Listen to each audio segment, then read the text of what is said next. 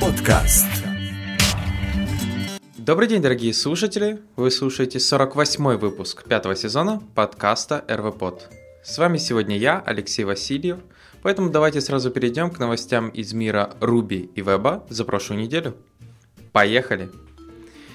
Итак, первая новость из мира Ruby – это, как у нас часто бывает, статья из блога Big Binary, которая рассматривает, что же нового интересного преподнесло нам Ruby или Rails. На этот раз рассказывают про новые фичи, которые были добавлены в Ruby 2.5, который еще не зарелизился, он пока находится в превью 1. Но в любом случае добавилось два метода, которые называются delete_prefix и delete_suffix. То есть до этого в 2.4 вы могли удалять что-либо с конца, используя метод chomp, но если надо было удалить что-то в начале, то есть какой-то префикс из строки, приходилось использовать метод sub, и при этом еще и с regexpом, что было не очень, поэтому сообщество предложило: давайте как-то пофиксим это, сделаем как-то попроще. Предлагались разные варианты названия этого метода: remove prefix, deprefix, lchomp, headchomp. Все-таки было выбрано метод delete_prefix, и он добавлен уже в Ruby 2.5.0, превью 1, а также, чтобы было как-то правильно, симметрично, поскольку теперь у нас есть delete_prefix, а для суффикса мы используем chomp, было для симметрии добавлено delete_suffix. То есть теперь вот такое, два метода. Поэтому если у вас неожиданно такое требуется, то теперь, начиная с Ruby 2.5, это можно будет делать намного проще. Кстати, тут есть ссылочка в самой статье, где проходила дискуссия по поводу этих двух методов, где как раз сравнивали, как же в других языках решают подобные проблемы. Поэтому для тех, кому интересно, можно почитать, как это там делается в Elixir, в Go, Python и в PHP. То есть, как разработчики выбирали, как же это правильно сделать для Ruby.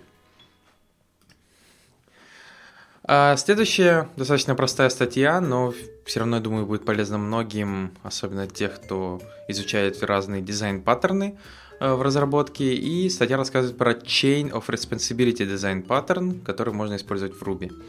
То есть автор рассказывает про этот поведенческий дизайн-паттерн, как он позволяет декаплить разные, получается, у нас request-receiver с разными объектами.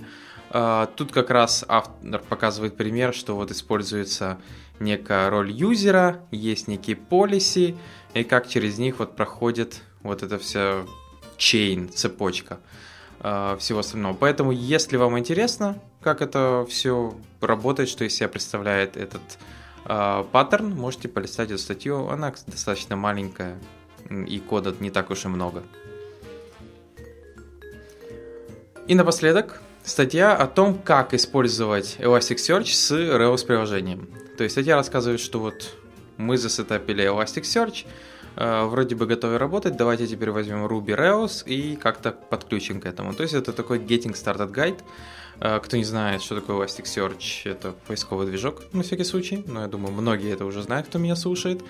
И автор показывает, что вот он сетапит Rails, добавляет, понятное дело, два основных гема, это Elasticsearch Model и Elasticsearch Rails, подключает их к Active Record моделям и тем самым, получается,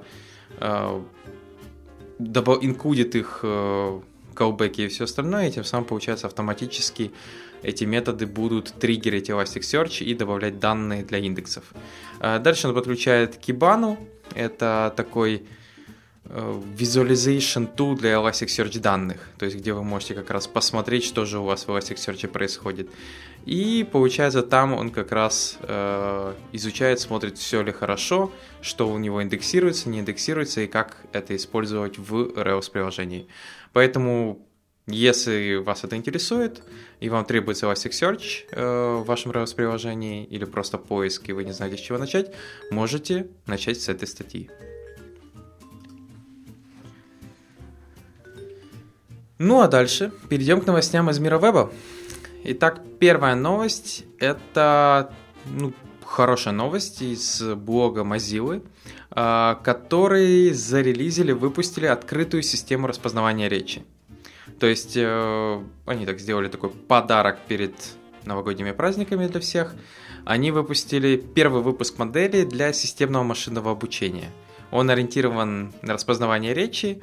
Они даже опубликовали еще использованный для тренировок моделей набор голосовых данных.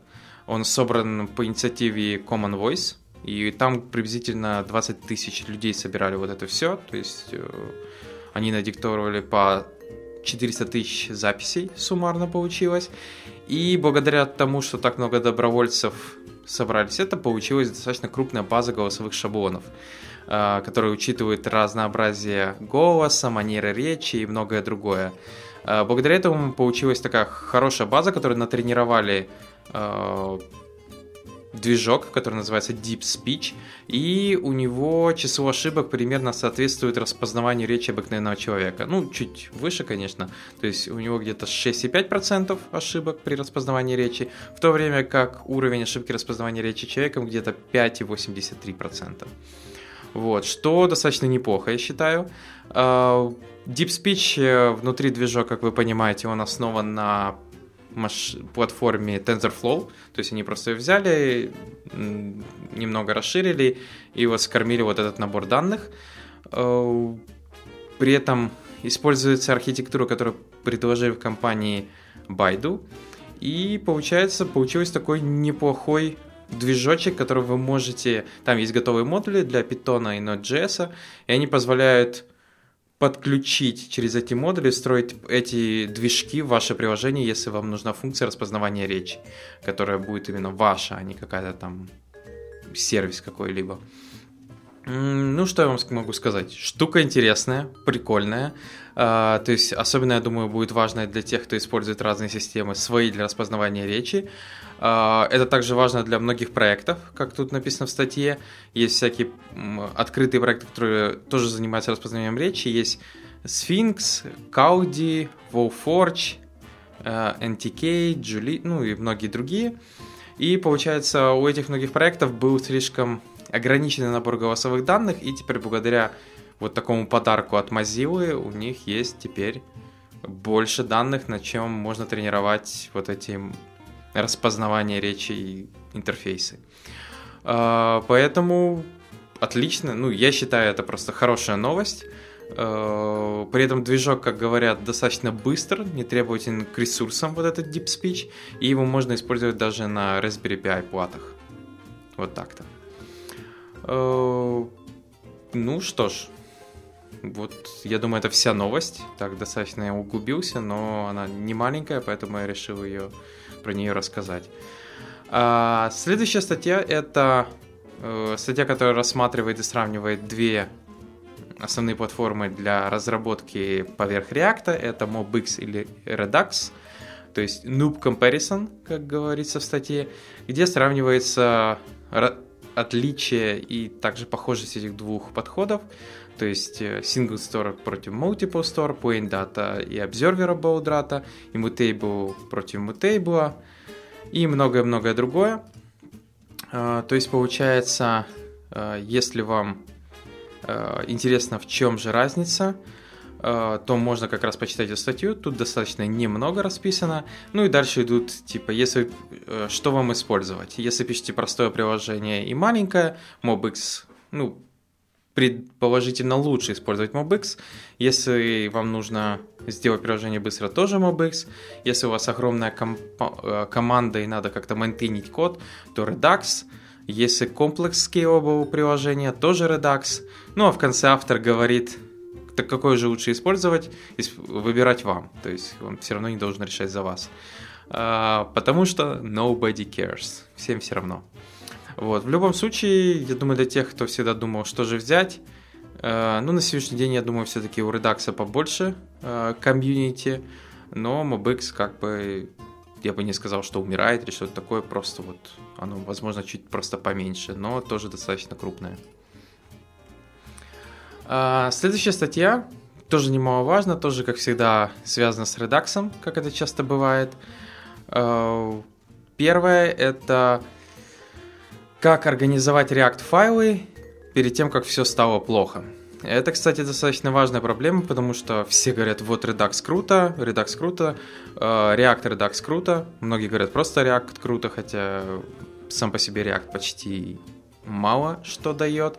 Все равно нужен какой-нибудь MobX поверх него, Redux, еще какие-нибудь роутеры пошли, библиотеки к доступу данных на сервер, какой-нибудь GraphQL, Relay и пошло-поехало.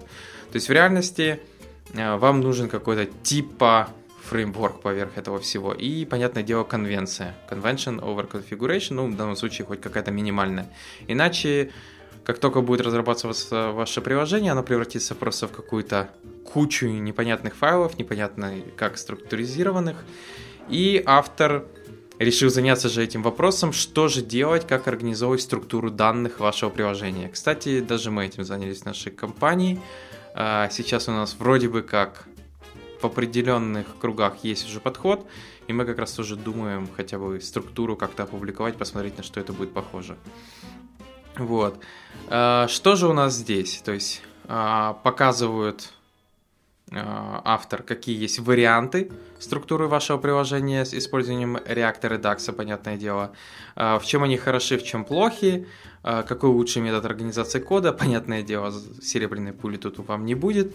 Но автор приблизительно показывает вот определенную структуру, где он считает, что сделано неплохо. Есть определенные плюсы этой структуры, и поэтому, если у вас подобные проблемы, я видел вот на сегодняшний день в моей компании, это одна из основных проблем, потому что там новички, особенно когда подключаются, новая структура, непонятно почему так, почему эти файлы лежат здесь, почему здесь. Очень часто ответ, потому что так исторически сложилось. И как раз, я думаю, вот это куда уложить, какие файлы, что раскидывать, это достаточно важный вопрос. И надеюсь, возможно, эта статья поможет также вам начать или уже сейчас разложить ваши файлы как требуется. Но, как я сказал, я не говорю, что вот это идеальный подход. Например, тот, который у нас используется, тоже с этим не сходится. Поэтому тут уже выбирать вам.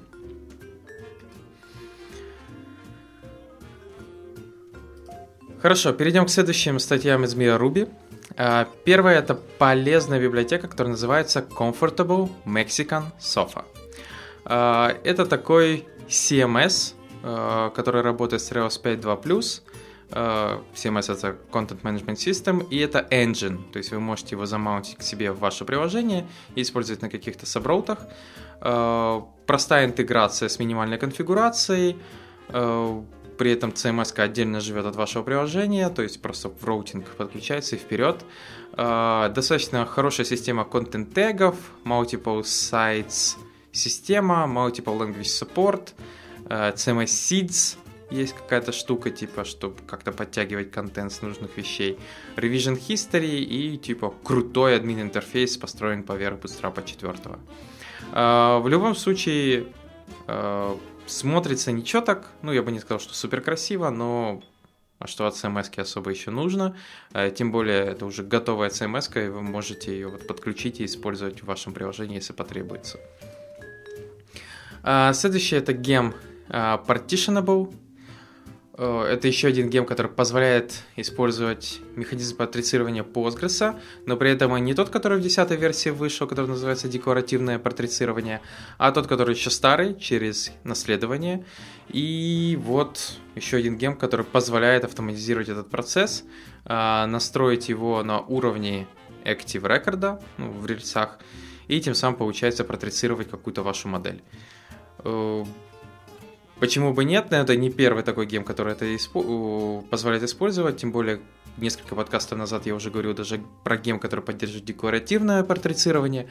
Поэтому, если вам неожиданно надо портрицировать, то есть разбивать вашу табличку на какие-то более мелкие куски, то можете посмотреть еще этот гем, возможно, он вам пригодится. Ну и напоследок по Ruby это скринкаст про то, как трекать ошибки, используя Sentry. Что я вам скажу? Sentry достаточно крутая штука, мы сами ее используем. Это сервис, который позволяет вам отправлять в него ошибки с фронтенда и бэкенда. При этом есть почти, я думаю, на все языки есть не драйверы, а библиотеки, которые позволяют ее подключить и ловить все эти ошибки, которые вызываются. Сам по себе Sentry с конфигурацией тоже достаточно прост. Есть как сервис, за который вы можете там поставить его, а потом платить, если там у вас увеличивается требования по вашим приложениям, или же делать, вот у нас в компании сделано проще, мы просто создали инстанс и развернули свой Sentry, то есть hosted версия она бесплатная, он open source, и получается развернуть у себя Sentry и там держать все ваши проекты, почему бы нет. Вот. Это прекрасно работает, никаких особых проблем. Потом мы туда собираем наши ошибки, как с фронтенда, так и с бэкенда. И я бы советовал только вот отличная штука, даже не вижу, то есть самый главный плюс это то, что он open source, и вы можете использовать его как сервис, если у вас просто нет желания, или вы не хотите его разворачивать, или у вас достаточно мало ошибок сыпется, всего один проект. А если у вас там, знаете, множество проектов и всего остального, и платить за сервер и развертывание дешевле, чем на каждый проект типа платить в Sentry, то можно даже его развернуть самим и использовать как хотите. В любом случае, штука полезная, и это скринкаст для тех, кто не знал и как раз хотел что-то подобное подключить к своему проекту.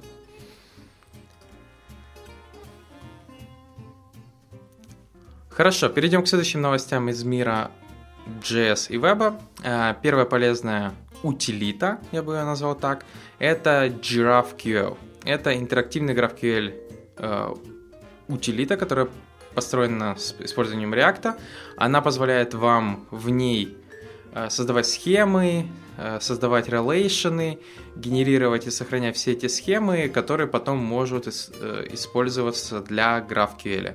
То есть, получается, если у вас есть некий сервис, которым вы используете ваш GraphQL, и вам нужна какая-то штука, чтобы генерировать эти схемы, тестировать эти схемы, проверять, на что это похоже, то есть какая-то еще visualization, можно так назвать эту вещь, утилита, то можно как раз попробовать использовать вот этот GiraffeQL, то есть GiraffeQL, назовем это так. Вот.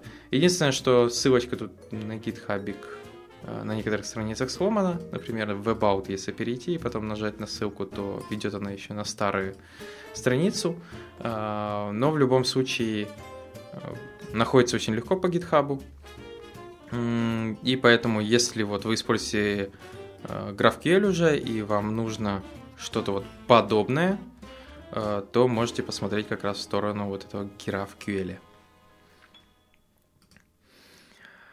Следующая полезная библиотека называется ReactOpt. ReactOpt — это command line интерфейс для того, чтобы проверить и оптимизировать ваше React-приложение, если в нем найдены потенциально ненужные вызовы ререндеринга. Очень частая проблема бывает, что вы там пишете какой-то компонент и вроде бы особо ничего, или что-то делаете, но при перерендере ничего не должно меняться, и получается вы лишний вызываете перерендер. Вот. До React 16 существовал аддон, называется React Addon Perf, который позволял как раз проверять, что вот у вас не происходит over-рендеринг, но сейчас он не поддерживается, потому что React переписали на Fiber, и поэтому вот появился вот этот ReactOpt, который, получается, как раз позволяет проверять, что вот что-то не так, у вас происходит лишний ререндер, который не должен происходить. То есть вы его просто подключаете в ваше приложение, он как бы инжектится в React базовый класс, и тем самым, получается, отлавливает и показывает в консольке, например, все эти проблемы. Следующая полезная библиотека называется Viewtron. Viewtron — это утилита, которая позволяет вам тестировать и дебажить ваши Vue и Vuex приложения. Да, не только одним React у нас тут штука. Viewtron — это десктопное приложение, построенное поверх Electron. Что оно делает? Оно как бы отдельно запускается рядом, и когда вы пишете и дебажите ваше Vue приложение с Vuex, Vuex, кто не знает, это типа Redux, только для Vue, то есть state management, то вы тут же можете проверять ваш state, смотреть, то есть двигать его вверх-вниз, то есть это как Redux аддоны для Chrome и Firefox есть, то есть, а это похоже только как отдельное приложение. То есть тут разные системы ивентов. Можно проверять State Subscription, что внутри приложения. Component Tree есть, то есть дерево компонентов, где вы можете рассмотреть, что же в вашем приложении. И многое-многое другое. Поэтому если вы пишете на Vue и Vuex, то можете как раз использовать вот Viewtron для дебага. Следующая полезная библиотека называется Rapid.js. Это типа ORM как синтаксис интерфейс для написания, но при этом этот ORM синтаксис вы используете для того, чтобы делать запросы к какой-то API-шке. Да, звучит очень странно, давайте объясню. Что он из себя представляет? Вы дефайните там, например, некий пост, то есть вы говорите rapid, у меня моделька называется post, и он возвращает вам вот эту сгенерированную модельку, и вы, например, пишете post.find1. То есть вы вроде бы как написали как ORM запрос. А в реальности он генерит на это запрос get API post1, то есть по URL. При этом используя, понятное дело, как это в REST генерится, то есть API /post/1. То есть если вам надо там какой-то более тяжелый запрос с какими-то параметрами, вы говорите post with params, limit, order, бла-бла, и вот он это все добавит в query, как query параметры. То есть получается, вы как бы пишете запрос к какому-то веб-интерфейсу, а на выходе получаете запросы к реальным ресурсам. Ну, то есть каким-то нереальным, а имеется в виду, HTTP ресурсам. Смотрится, нормально. Я бы не сказал, что это какая-то особая дикость. Просто вот так можно сделать, почему бы и нет. Понятное дело, это все расширяется. Можно через wrapper экстендить этот rapid, добавлять свои какие-то типа как модели, а в реальности это будут объекты, через которые вы будете запрашивать какие-либо данные. И вот такая библиотека. Надеюсь, просто это будет потом не дико смотреться, когда новый разработчик придет и такой: о, это ORM, а потом такой: это не ORM, это, оказывается, так делаются запросы к HTTP ресурсам.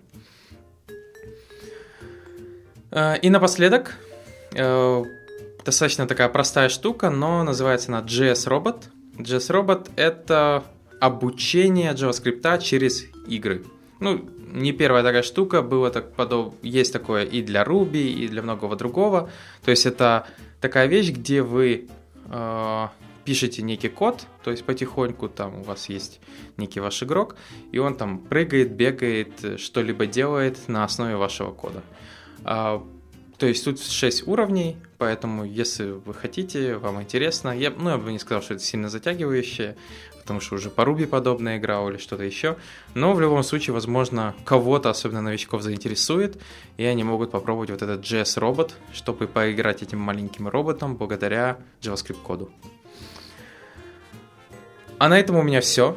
В любом случае, благодарю, что слушаете данный подкаст. Подписывайтесь, как всегда, пишите комментарии и услышите новый выпуск уже на следующей неделе. Пока!